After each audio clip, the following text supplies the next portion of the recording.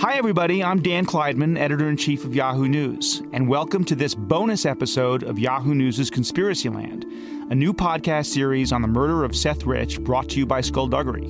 I'm here with my colleague and Skullduggery co-host Mike Isikoff, Yahoo News' chief investigative correspondent, and the host of Conspiracyland, and Bianna Golodryga, the veteran news broadcaster who's reported for ABC News, CBC News, is currently a CNN contributor, and is our former colleague at Yahoo. In these special episodes, we will tell the story behind the story of Conspiracyland, explore the larger themes that this tangled and tragic case raises, and hear from Mike what it was like to report on the Seth Rich murder as he plumbed the depths of the dark netherworld of American political conspiracies. Each bonus podcast will be available with the episode it corresponds to. Today we're discussing Episode 5, Fox News Fallout. Welcome back, guys. Oh, I'm so intrigued. Let's dig right into it. All right, Isikoff, who is Malia Zimmerman? She is a Fox News website reporter based in California. She was an investigative reporter. She did some work on the Hillary Clinton email investigation during the 2016 campaign.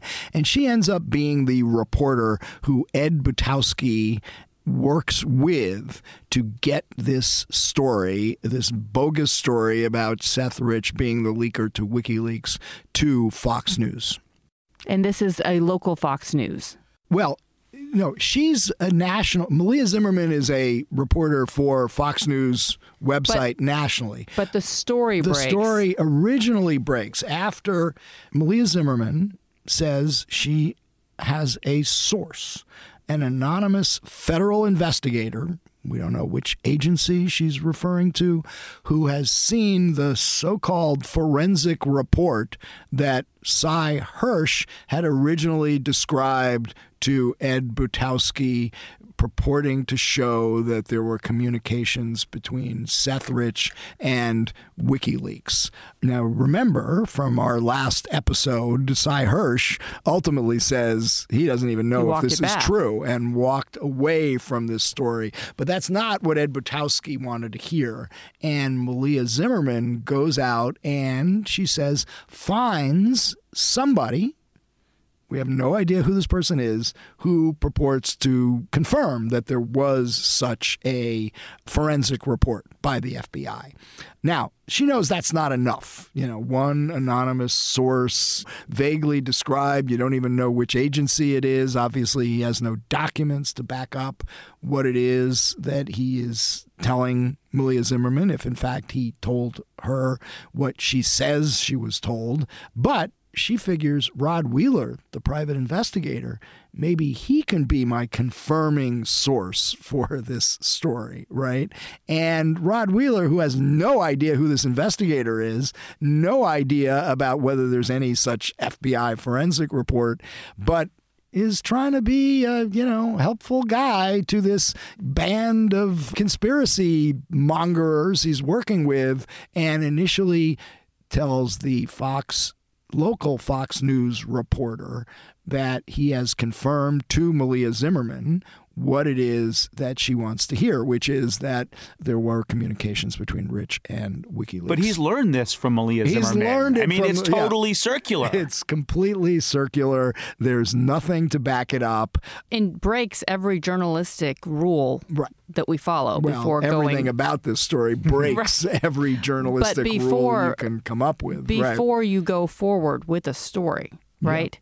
Yes. This isn't the typical tactic one takes. No. And it's certainly not. And there were so many red flags about what they were about to report. But, you get into the dynamics of cable TV. Fox has this local affiliate. They don't want a local affiliate breaking a big story. So once Wheeler spills the beans about what Malia Zimmerman has written, and by the way, at that point, the story wasn't even edited. The editors at Fox News hadn't even seen the story at that point. But, oh my God, the local Fox affiliate in Washington is reporting on this. They all get to work that morning, and they see Malia Zimmerman's story, and we got to get this out there. And they just post it.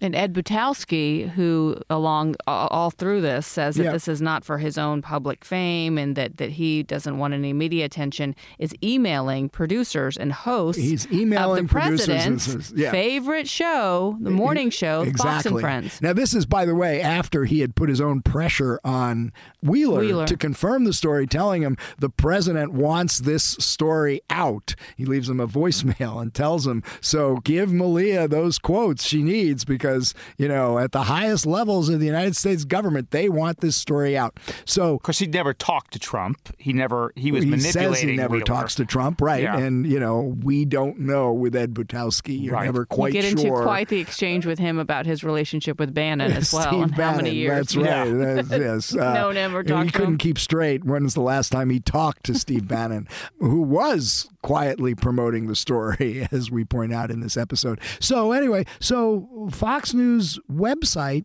rushes the Malia Zimmerman story onto the internet. They post it, and Butowski is emailing the morning Fox show folks, Steve Doocy and Brian Kilmeade and all those. He said, big story, you got to jump all over this. They do. And then from there, it's off to the races, and Sean Hannity is shouting it from the rooftops. Where's the Rich family throughout all of this? They were in Omaha at home, had no idea this was going on. They didn't even know the Fox story was going to run. And no one reached out to them. Mary Rich says nobody reached out to us about this all. And they're sitting at home at night, and suddenly there's Sean Hannity talking about their son as the leaker to WikiLeaks. And Sean Hannity eventually comes, and Fox comes under fire. Oh, yeah. For reporting this story. But Sean Hannity is pretty unrepentant. Tell us how he deals with it. He waffles after he gets heat for several days. Advertisers were bailing. We're bailing on him. The Washington police has denied the story. The FBI has denied the story. And Fox News management is where? Fox News management is... Did they retract the story? After 8 days, they retracted the story, took it down from their website, issued a statement saying it didn't meet our editorial standards. And Sean Hannity says that out of respect for the family, he's going to stop talking about this, but... I'm not going to back down from doing my job. Which is a wink and a nod to his followers. And a nod to his fans. And then on his radio show, says, I've retracted nothing. And he continues to talk about it, in fact, I think hours, right? Yeah. I don't know how much he continued to talk about it at that point because he was getting a lot of heat and Fox was getting a lot of heat. But here is what's so pernicious about all this is once something gets out there like this, it doesn't go away. As Mary Rich points out, is that, they retracted, but it's still out there on the internet. It's still out there. People are still believing that. They're still circulating this. And people like Ed Butowski are not giving up. In fact, they continue to pump it. They continue to fan it. And who else is doing so? Roger Stone, other conspiracy entrepreneurs out there, and one of them we'll get to in episode 6 is inevitably Jerome Corsi, the dean of conspiracy theorists. So let me ask you, in this era of fake news and the president lobbing that accusation at every story headline that he doesn't like or that disparages him, for our listeners, what is the role that media plays throughout all of this? Because having the fame, having the recognition of the Fox News brand, their most popular, most viewed commentators, journalists, whatever you want to call them, pushing all of this out is what really got this story to be as big as it is. Absolutely. And you asked all the right questions and you presented facts.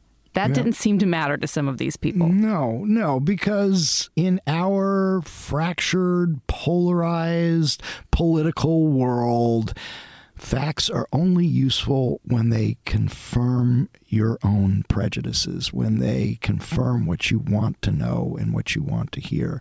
And if those facts don't do that, they're not serving their purpose anymore, and people tune them out. And they block them, and it doesn't get through to their brains. And nobody has the authority to call that out because in the conspiracy land that we've become, every institution is under question. Every institution is suspect.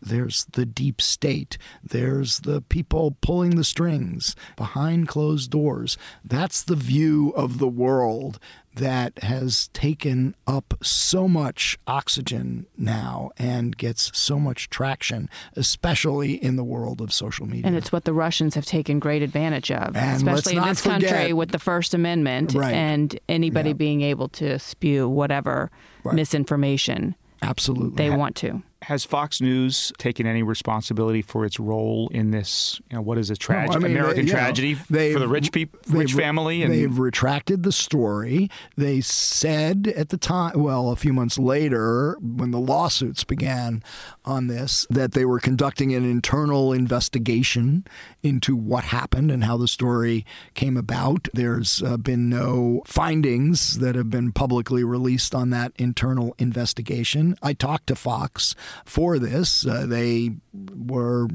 got back to me. They talked to me. They said, look, we'll give you our statements, but we can't say anything because this is a subject of continuing litigation. And in their court arguments, they've argued that this was reporting protected by the First Amendment about an issue of public concern. Well, we can't end this bonus episode without coming back to Mary Rich. You end the episode with her and this wrenching comment that she makes, which you alluded to in one of our earlier bonus episodes. Tell us. That was probably the sort of emotionally draining and heart-rendering interview we did, because as we walk her through what happened and we get to the Fox story, that's when she just almost completely loses it and says, this is a pain, we are living with every day, and this is like losing our son all over again. And we'll hear in the final bonus episode about the effect this has had on her other son, Aaron Rich. Yes. And what he's been dragged throughout this entire process as well. Yes. Well, we'll be back soon with Collateral Damage. Episode 6. What is the true source of the Seth Rich conspiracy theory, and who should be held accountable? Join us as we get to the bottom of it at news.yahoo.com/conspiracyland, and subscribe to Conspiracyland on Apple Podcasts or wherever you listen to your podcasts.